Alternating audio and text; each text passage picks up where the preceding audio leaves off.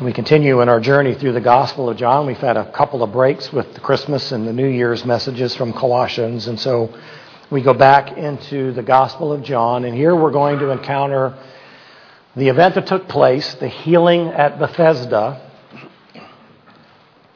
It's a healing that only John records. It's the third miracle that John communicates to us in his Gospel. Remember that he only talks about 8 miracles, and this is the third one.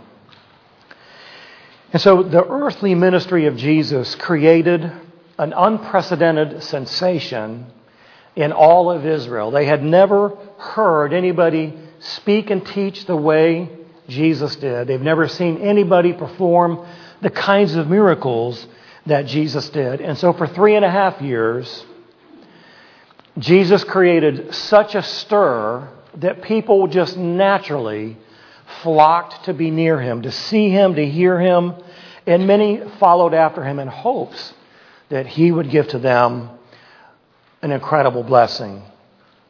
These things that Jesus did, these things that Jesus taught, authenticated that he was in fact the Son of God, who he claimed himself to be, and the long-awaited Messiah for Israel. Now, as a part of his sensational ministry, Jesus frequently chose to do miracles that alleviated people's suffering. He didn't heal everybody. He could have, but he didn't do that. For reasons that we could never know, in his sovereignty, he chose people that he would heal or he would raise from the dead as he saw fit. And so as a part of this sensational ministry and all the healings that are recorded in all of the Gospels, large crowds of people were following after him as they sought to see what he was going to do next. When Jesus began to teach about the kingdom of God, and when he began to make application of the Scriptures to himself as the fulfillment of the prophecies that spoke of the Messiah, the anger and the hostility towards him began to ratchet up very, very quickly. It never diminished what he taught. He always taught with boldness and with confidence and with authority and with accuracy about who he was. And much different from the scribes and the teachers of the law in his day, who primarily quoted other people, Jesus spoke with the divine power as only the Son of God can. So as people saw these things and heard these things, they just flocked to him in the thousands, so much so that it was often difficult for him to navigate through the area that he was in. In Matthew chapter 7, it says, the crowds were amazed at his teaching, for he was teaching them as one having authority and not as their scribes. In Luke 19:43, it says, all the people were hanging on to every word he said. The people were excited by his astonishing miracles and the powerful preaching that they heard from him. And so they just continued to come to him. Matthew 4:25. Large crowds followed him from Galilee and Decapolis and Jerusalem and Judea and from beyond the Jordan. Matthew 8:1. After the Sermon on the Mount, when Jesus came down from the mountain, large crowds followed him. Matthew 13:2. Large crowds gathered to him, so he got into a boat and sat down, and the whole crowd was standing on the beach listening to his preaching. I wonder how many of you would go to the beach and stand there to listen to somebody teach God's Word. I don't know if you would or not. It amazes me in Asia, people will stand in line in the heat and the cold and the pouring rain because they're so hungry for the truth of God's Word. Yet I think here in America we're especially lazy as we think about what other people will do in order to get a part of God's truth. Luke chapter 12, verse 1. So many thousands of people had gathered together that they were stepping on one another. This is the kind of sensational atmosphere Jesus was creating through his teaching and his works. But as we know the whole story, his popularity didn't last for very long, did it? Eventually, the Jewish leaders, the Pharisees and other groups, the Jewish people themselves began to leave him, and then the Pharisees began an unrelenting attack against him. They not only rejected his teaching, but they accused him of being demon-possessed and performing his miracles by the power of Satan himself. That's how much the Pharisees disliked who Jesus was and what it was he was saying about himself. The Pharisees were most outraged that Jesus had the audacity to do these miraculous deeds on the Sabbath. And this became, in many respects, the tipping point in Jesus' public ministry. And this is what we're going to see in our passage today. In John's Gospel, these next 3 chapters, 5, 6, and 7, begin to show how the attitude of the nation began to shift from following Him and to abandoning Him. Jesus' ministry began with great acceptance with some reservation, and it shifted to rejection with almost no reservation.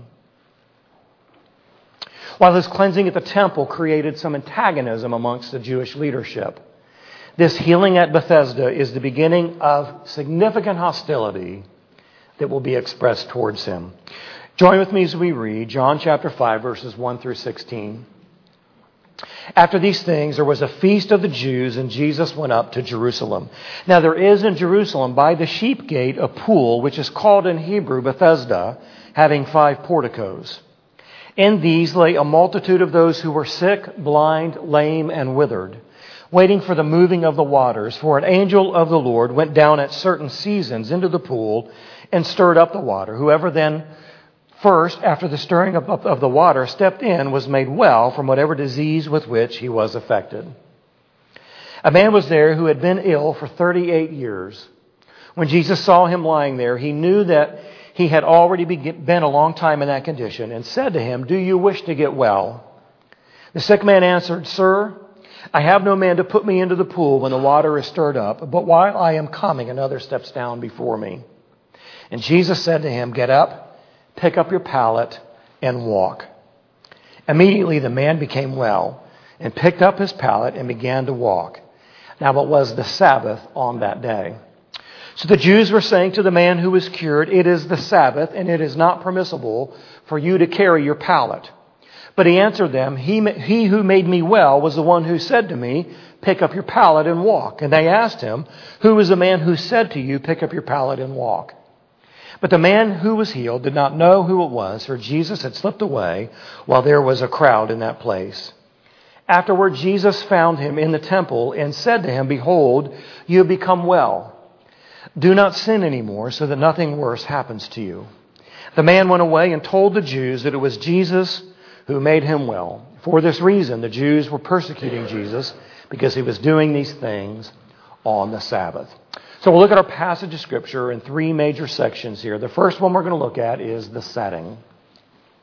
The setting we find beginning in verse 1, that after these things there was a feast of the Jews, and Jesus went up to Jerusalem. So after these things is a segue to the lengthy ministry in Galilee that John doesn't really spend any time elaborating on. You can go and look at Matthew, Mark, and Luke, and there is a report of many, many things that Jesus did in that time. Many more events, extended preaching that began in Matthew chapter 4, a number of healings that took place, including Peter's mother-in-law. And so it is after this time in Galilee, this unknown amount of time, perhaps 6 months or longer, that Jesus was in Galilee and he was ministering amongst the people. And so now it's time for Jesus to return to Jerusalem. John indicates that there was a feast. And so there are 3 major feasts. And as a responsible Jew, you had to travel back to Jerusalem for these 3 major feasts. Now, John doesn't identify which feast this is. It's the only one of the 6 mentioned in John's Gospel that he doesn't identify with which feast it actually was. But it provides an explanation why Jesus left Galilee and then journeyed back to Jerusalem. So as he is on his way into Jerusalem for this feast, he arrives at Bethesda. Verse 2, there is in Jerusalem by the sheep gate a pool, which is called in Hebrew Bethesda, having 5 porticos. And so John provides a little bit of information for those who aren't familiar with Jerusalem. Jerusalem is surrounded by a large wall. It encompasses the city proper. And in the northeast corner of the wall, there is this sheep gate.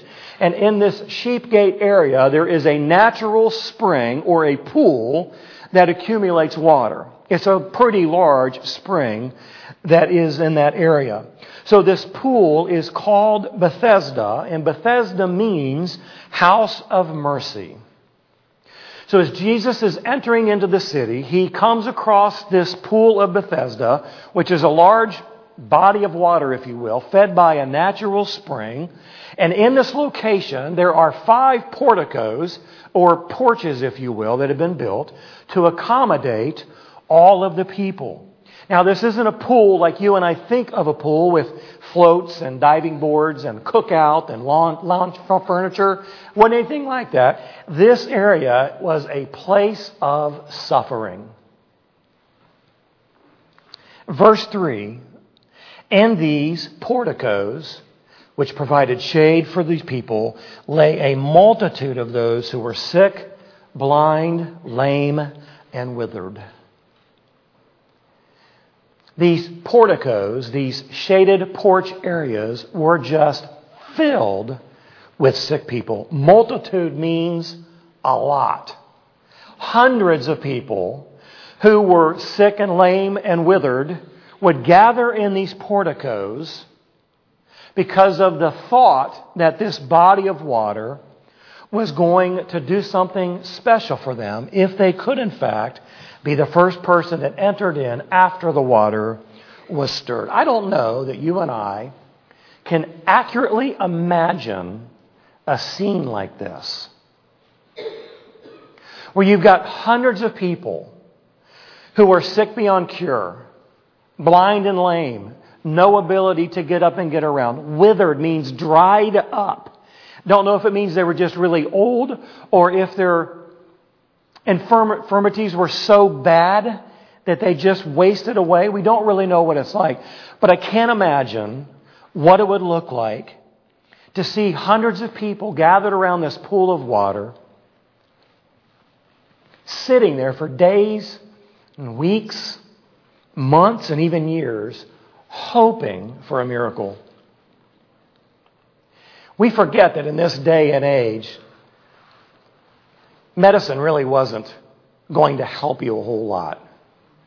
There was not a lot that people could do when you got sick or when you were blind. So this place is a place of suffering, and it is thought to be a place, it is a place of imagined miracles. So let's finish reading verse 3 and then read verse 4, and I have to make some notes about that. So they gathered in these porticos, and it says, waiting for the moving of the waters, for an angel of the Lord went down at certain seasons into the pool and stirred up the water. Whoever then first, after the stirring up of the water, stepped in was made well from whatever disease with which he was afflicted. Now, if you look in your Bible, you're going to see in the middle of verse 3 to the end of verse 4 a bracket or a parenthesis or an asterisk or some kind of a notification that gives you a clue about these verses. In the earliest Greek manuscripts, these verses don't appear. Well, how'd they get there? Well, in the early days of Christianity, the first couple of 100 years afterwards, there wasn't a printing press. They couldn't just make copies of God's Word. So they began to handwrite God's Word. And so what the scribes did was they added these verses, this 1.5 verses, into the text as a note margin, as a way of explaining why the numbers of people gathered in these porticos and what it was they were expecting to happen. So when we look at verse 3b and verse 4, there are several words and phrases that don't show up in any of John's writings. There's 3 words that don't appear anywhere in the New Testament.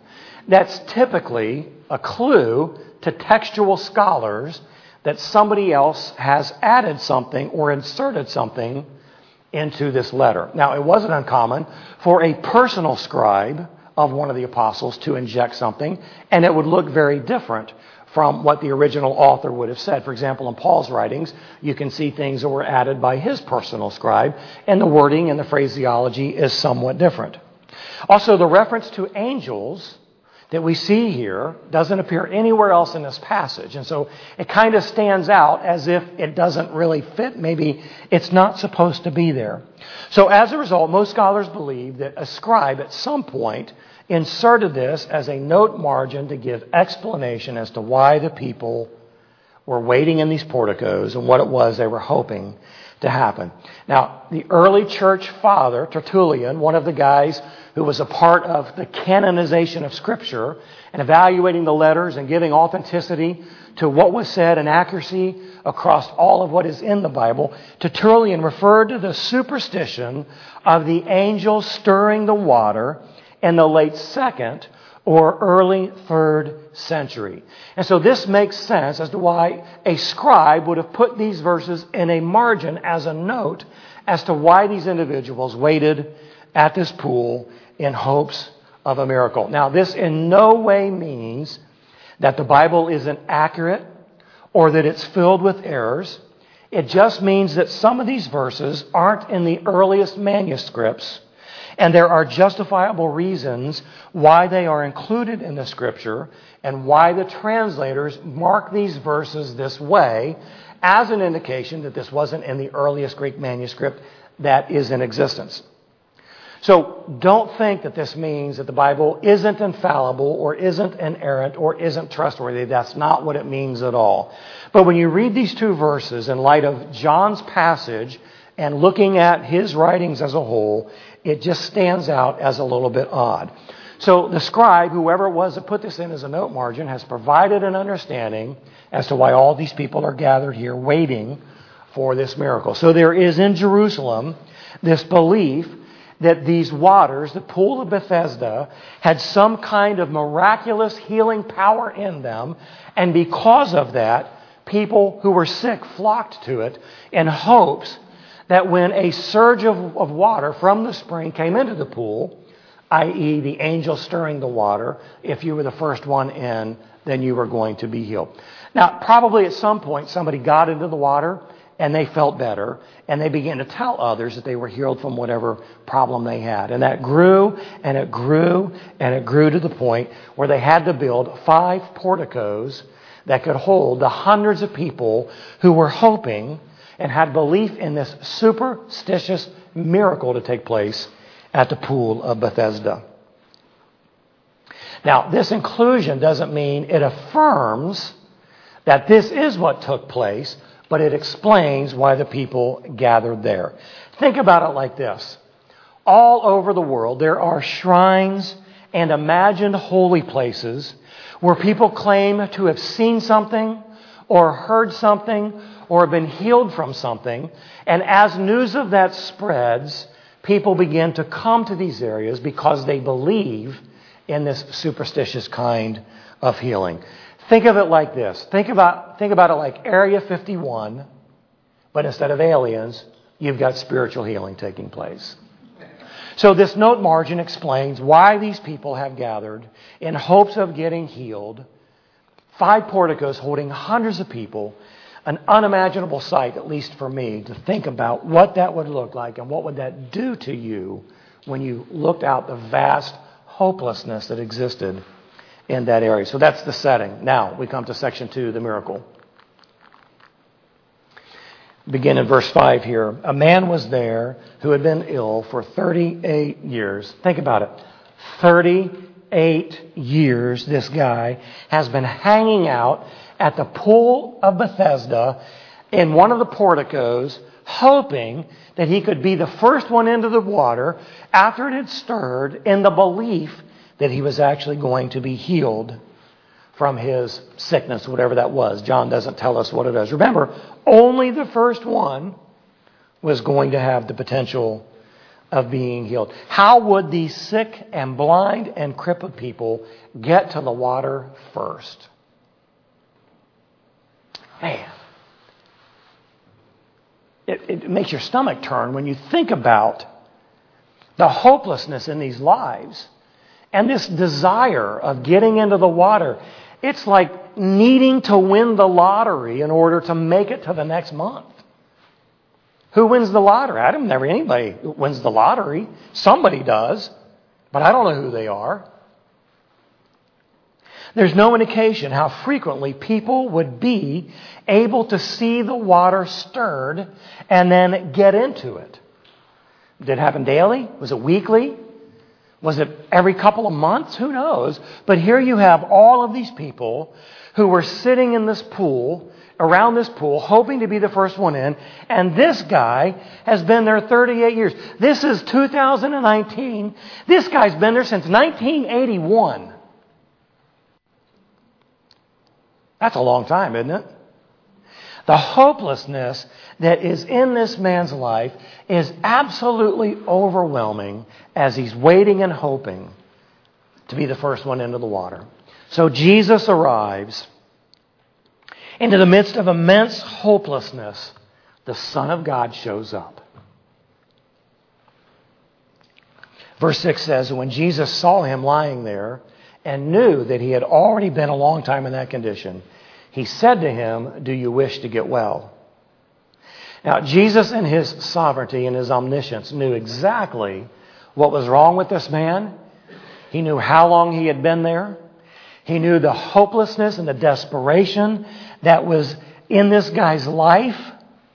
He didn't need anybody to tell him that. He knows it all because he is the Son of God. Jesus sees the man and he offers help. He engages this man and asks him if he wants to get well. Now, to you and I, that sounds like maybe it's a pretty strange question to ask, right? Why would you ask him a question like that? Of course he wants to get well. He's been here for an incredibly long time, and he has no hope outside of this superstitious miracle making him whole. But Jesus' questions, his interactions with people, are never callous or flippant or just idle conversation. His question here serves several purposes. One is, it secured the man's full attention.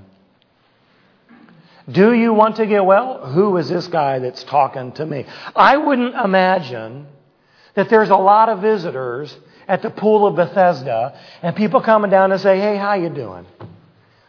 Think you're going to get better today? Think you're going to be the first one in? By asking this question, he's offering him healing. Someone cared about his position and was seemingly willing to do something about it in asking the question, do you want to get help? Perhaps this individual has a way of making me well. This question focused on this man's need. He really wasn't all alone in the midst of this overwhelming multitude of sick and lame and blind and crippled people. The man's desperation is what Jesus is offering some help for. The sick man answered him and said, this is verse 7, Sir, I have no man to put me into the pool when the water is stirred up, but while I am coming, another steps down before me. Always somebody faster, always somebody closer, always somebody else more fortunate than I. This man is not crippled or blind, but so sick that he struggles to get to the water on his own in a speedy fashion. So he's in great need of help. Someone has to get him into the water so that he can be the first, if in fact this water can heal him from his sickness. Now, he doesn't know who Jesus is, and he has no idea about the possibility that this man may actually be able to heal him. It never enters his mind. He simply explains, I want to get well, but I've got no way to get into the water. Now, this is what I think is so startling to me in these encounters that Jesus has with these people. We see the Lord's command. Verse 8, Jesus said to him, get up, pick up your pallet, and walk. There's no conversation about this body of water. There's no discussion about it is or isn't accurate. There isn't any challenge to his life about what it is he's putting his faith in or his hope in. There's nothing but this simple command to get up. And that's exactly what Jesus says. Get up and walk. It is a powerful command. It holds the same kind of power in it that enables Jesus to speak our universe into creation. Jesus, through the spoken word, has the ability to make lives whole. So he's telling this man, he's commanding this man, upon my words, get up off your feet, get that straw mat from underneath you, and begin to walk. This guy's been unable to walk for 38 years. or at least unable to walk very quickly.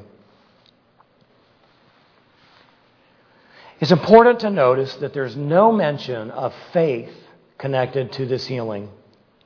He wasn't asked to believe in Jesus. He wasn't asked to repent of his sin. He wasn't asked to give any kind of doctrinal dialogue about what it was he believed in. He wasn't asked to follow Jesus. He was simply told to get up and to walk, and the man simply obeyed the command. The first part of verse 9, immediately the man became well and picked up his pallet and began to walk. You know, one of the cruelest lies of the contemporary quote-unquote faith healers is that the people that fail to get healed are guilty of sinful unbelief or an inadequate amount of faith, or they have some kind of a negative confession associated with their life. The airways have no shortage of these faith healers who will tell you that if you will sow a seed, if you'll just believe, if you'll give or if you'll do, you can be healed from your sickness. You know, in fact, there's a very prominent one, and if you watch any TV, you're going to see this guy. And he uses this example, this pool of Bethesda, and if you'll just write to him, he'll send you a little packet of miracle spring water, and you're going to have financial heyday. You're just going to get rich. You're going to get well. Everything's going to be right in your world. But if it doesn't happen, it's not my fault. It's your fault because you don't have the faith. You've got some kind of sin in your life. You didn't believe. It's an incredible, evil way that so-called preachers prey on those who are desperate. Well, we see here God's sovereign grace in action, requiring nothing from this individual other than obey the command. Just get up and walk, and that's exactly what the man does. And so the man is completely healed instantly, but that, of course, is not the end of the story. The third section we look at here is the persecution. Now, John doesn't identify particularly what the persecution is, but it is mentioned here at the end of our passage in verse 16. So the persecution begins. The second half of verse 9. Now it was the Sabbath on that day. Now that seemingly incidental note is the whole key to the passage. It's what sets this whole event on its heels, is the fact that Jesus did this on the Sabbath. It sets the stage for the open hostility that the Jewish authorities are going to begin to express towards Jesus and his ministry. The fury of their opposition is fueled at this pool. It only escalates throughout the remainder of his earthly ministry, finally culminating in his death when the crowds of people screamed, "Crucify, crucify." The fact that it happened on the Sabbath is key to this. And Jesus has violated the Sabbath. Now, you'll see I put up on the screen there, not really. And you need to know that he didn't really violate the Sabbath. The Old Testament prohibited working on the Sabbath. It doesn't specifically indicate or identify what work is or what work is to be excluded, but it seems that one's customary employment was in mind here. So if you made pots, then you didn't make pots on the Sabbath day. If you were a baker, then you didn't bake on the Sabbath day. If you were in carpentry, then you didn't do carpentry on the Sabbath day. That was the initial intent. But by the time of Jesus' ministry, the rabbinic tradition included 39 forbidden categories of work. Categories, not individual elements, but 39 categories of forbidden work. And one of those was the carrying of goods. So Jesus really violated rabbinic law, not biblical law, and there is a huge difference. But as far as the Jewish authorities were concerned, Jesus has violated the Sabbath. And as a result of that, they were outraged. Verse 10. So the Jews were saying to the man who was cured, "It is the Sabbath, and it is not permissible for you to carry your pallet." Now, think about this. This man has been at the pool of Bethesda for 38 years, so sick that he was incapable of getting into the water in an expeditious fashion. He was unable to care for himself in any way, shape, or form. And here are the religious leaders angry because he's carrying a pallet and not rejoicing in the fact that he had been healed. Can you see the callousness that exists within the hearts of these religious leaders? This man didn't carry straw mats for a living. It has been his home. He's been an invalid for 38 years. I want you to imagine this. I want you to imagine coming into our church and castigating an individual who's been diagnosed with a terminal illness. And praise God, they have been miraculously healed. And you've known of the illness, and you've known of the healing, and you come down to them and you say, "How dare you sit in my seat? I've been sitting in this seat ever since this church was built. What gives you the right to sit in my seat? Explain yourself." Could you imagine that?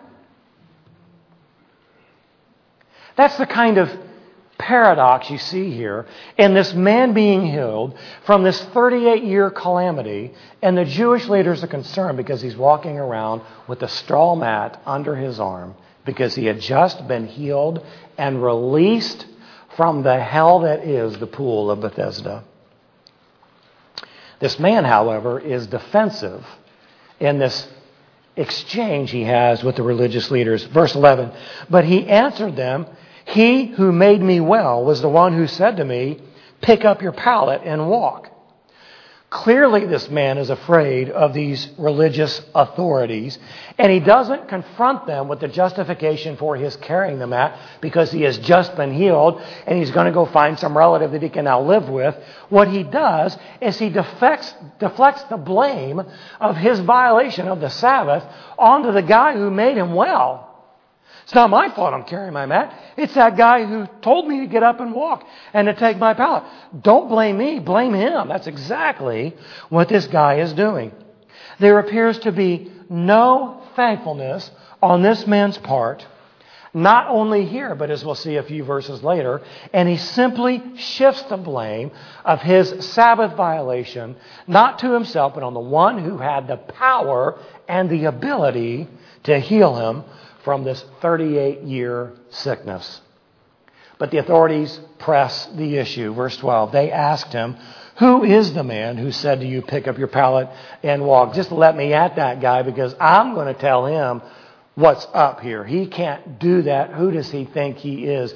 These religious leaders would stop at nothing to apprehend anybody that they deemed a violator or a blasphemer of the things that they held near and dear in their lives. Think about Paul on the road to Damascus to find someone that he could throw into jail or perhaps even kill for their profession of faith in this Jesus. That's how seriously they took this offense of breaking the Sabbath. The man simply does not know. Verse 13, the man who was healed did not know who it was, for Jesus had slipped away while there was a crowd in that place. That indicates here that this guy had no idea who Jesus was. He had no idea that it was Jesus who was talking to him, knew nothing about the miracles or the teaching. He simply obeyed this man's command to stand up and walk. Jesus approached him and then healed him and then disappeared in the crowd. But Jesus makes it clear who it was that healed him. Look what it says here in verse 14. Afterward, Jesus found him in the temple and said to him, "Behold, you have become well. Do not sin anymore, so that nothing worse happens to you." So afterward, there's no timeline given here. We don't know how long the afterward really means. The feasts usually lasted around a week, so we know it was within that time frame. It could have been a couple of hours. It could have been a couple of days. But Jesus took the initiative and found this man in the temple. You could assume that this man is in the temple to worship, to offer a sacrifice, to praise God for what has happened in his life. But Jesus is the one that seeks him out and affirms that he is the one that has healed him. And in this affirmation, he also issues a very stern warning. He says, do not sin anymore so that nothing worse happens to you. What does Jesus mean by that? That's a good question. There's a lot of debate about what is actually implied in Jesus' command here to do not sin any longer or something worse may happen to you. Well, all sickness, all disease, all death is a byproduct of the fall. We can always trace that stuff back to the fall in the Garden of Eden. Some diseases and some illnesses are a consequence of sin, AIDS and the like. But it also appears that some illnesses is the result of sin, not necessarily a consequence of sin. And perhaps this is what Jesus is mentioning or implying in this exchange. Now, we see evidence of this in the New Testament. In Corinthians, when Paul was dealing with the Corinthian church who were making a mockery of the Lord's table, they were eating till they were filled and they were drinking until they were drunk. And he challenged them and said this in 1 Corinthians 11:30.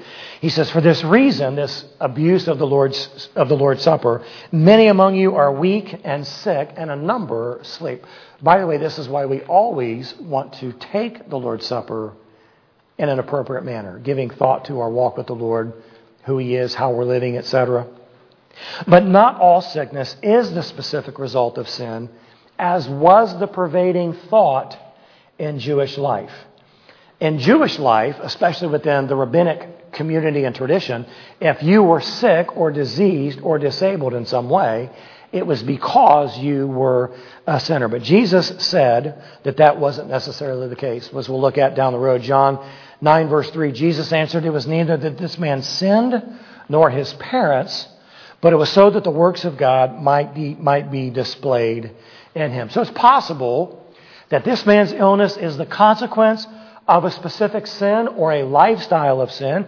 It's possible that this is the result of sin in his life that has been unrepented of.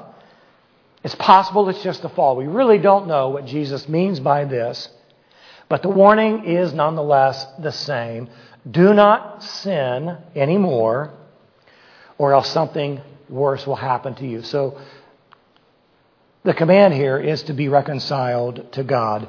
Stop living a life of sin and get right with God, or something worse is going to happen to you than the 38 years you've just spent in the porticos at the pool of Bethesda. Now, I'm going to ask you this question. Let's suppose that you were miraculously healed from a terminal illness, and in some way, God appeared to you and said, do not sin anymore, or something worse is going to happen to you. What kind of an impact would that have on your life? You know, there's a lot of students that will say, God, let me pass this test, and I promise I'll never lie again. You know, some people say, God, don't let me lose my job. I promise I'll never steal again. We sometimes throw out these ultimatums, if you will, begging God to do something for us above and beyond in the hope that we'll be spared from some consequence. But I want to tell you that it would seem to me that if someone was healed from a terminal illness, they would live a life of absolute and complete devotion to the Lord. No doubt about it, no question. They would do everything they possibly could to spend time in Him and with Him and to live their lives before Him. I think that's what Jesus means here. Be reconciled to God, or you're going to face judgment. Now, this man was likely not possessing a saving faith in Christ, didn't know anything about Jesus, met Him and Jesus disappeared. Jesus reintroduces Himself into the temple. Doesn't explain much about who He is, at least from our narrative here. The something worse here is not going back to Bethesda. It's eternal judgment. We must be reconciled to God. We must not continue to live a lifestyle of sin any longer, or else we're going to face judgment. Now, that does not mean you can lose your salvation. If we profess to know Jesus Christ as our Lord and Savior, and we live a life of wanton public sin, there's probably a problem with the profession of faith we made. Wouldn't you agree? By the way, that's why a lot of people have a challenge with eternal security. So you mean that I can give my life to Christ and I can go live my life any way I want? That doesn't seem right to me. Well, that's not what it means. Eternal security means that you can't lose what you could not earn. It's grace that provides it. It's grace that sustains it. So I believe the challenge here is for this man to be reconciled to God, to live a life of holiness as he knows he should, or else he's going to face judgment. Now, this man does not get it at all. He doesn't understand the warning. He doesn't hear the warning. He's not interested in the warning. He's going to do what he's going to do. Verse 15, the man went away and told the Jews that it was Jesus who had made him well. What kind of thankfulness do you see in that man's life? Hearing this stern warning, the guy immediately runs and tattles on the guy who told him to pick up his pallet and walk.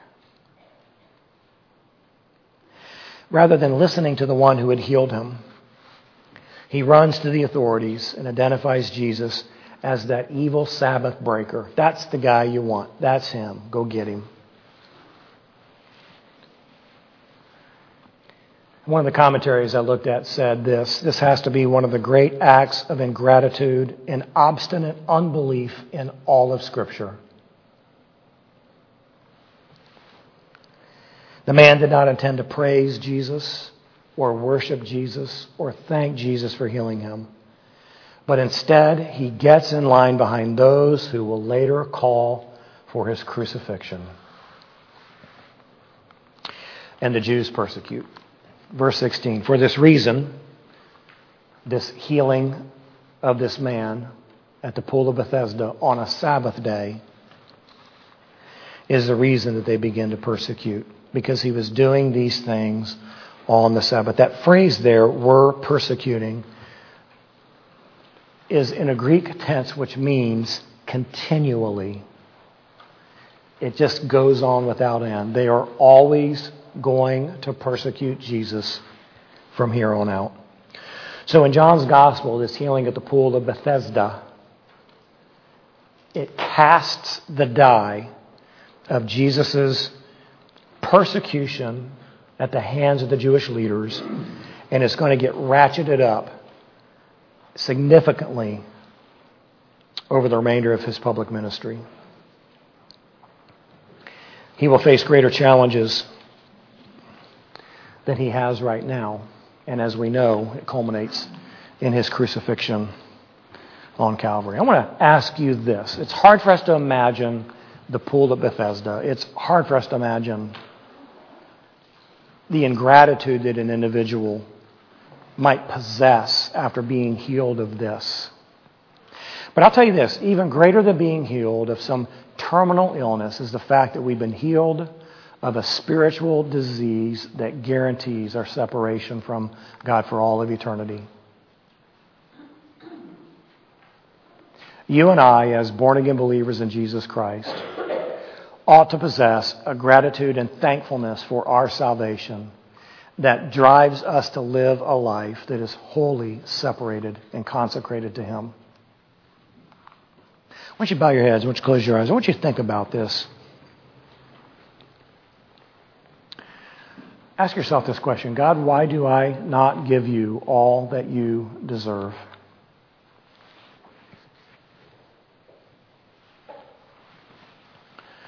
Why do I appear to be unthankful for this great gift of salvation that you've given to me?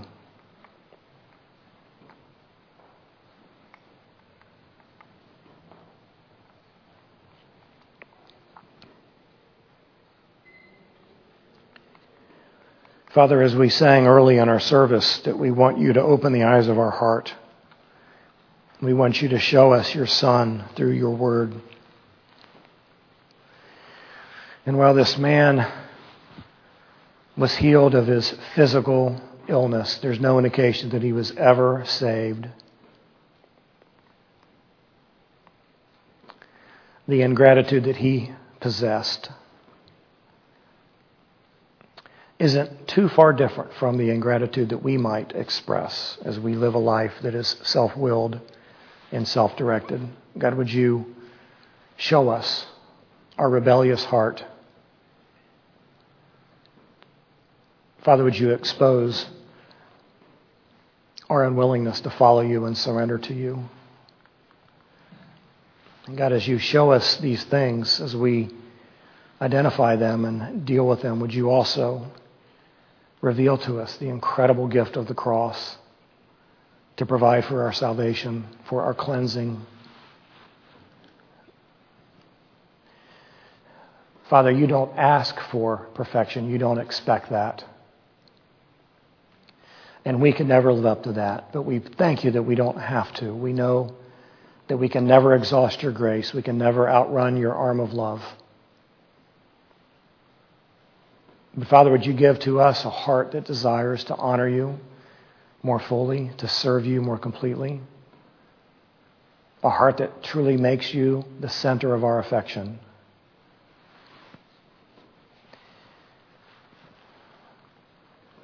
We thank you, Father, that even though we will one day physically die, spiritually we will live on with you forever.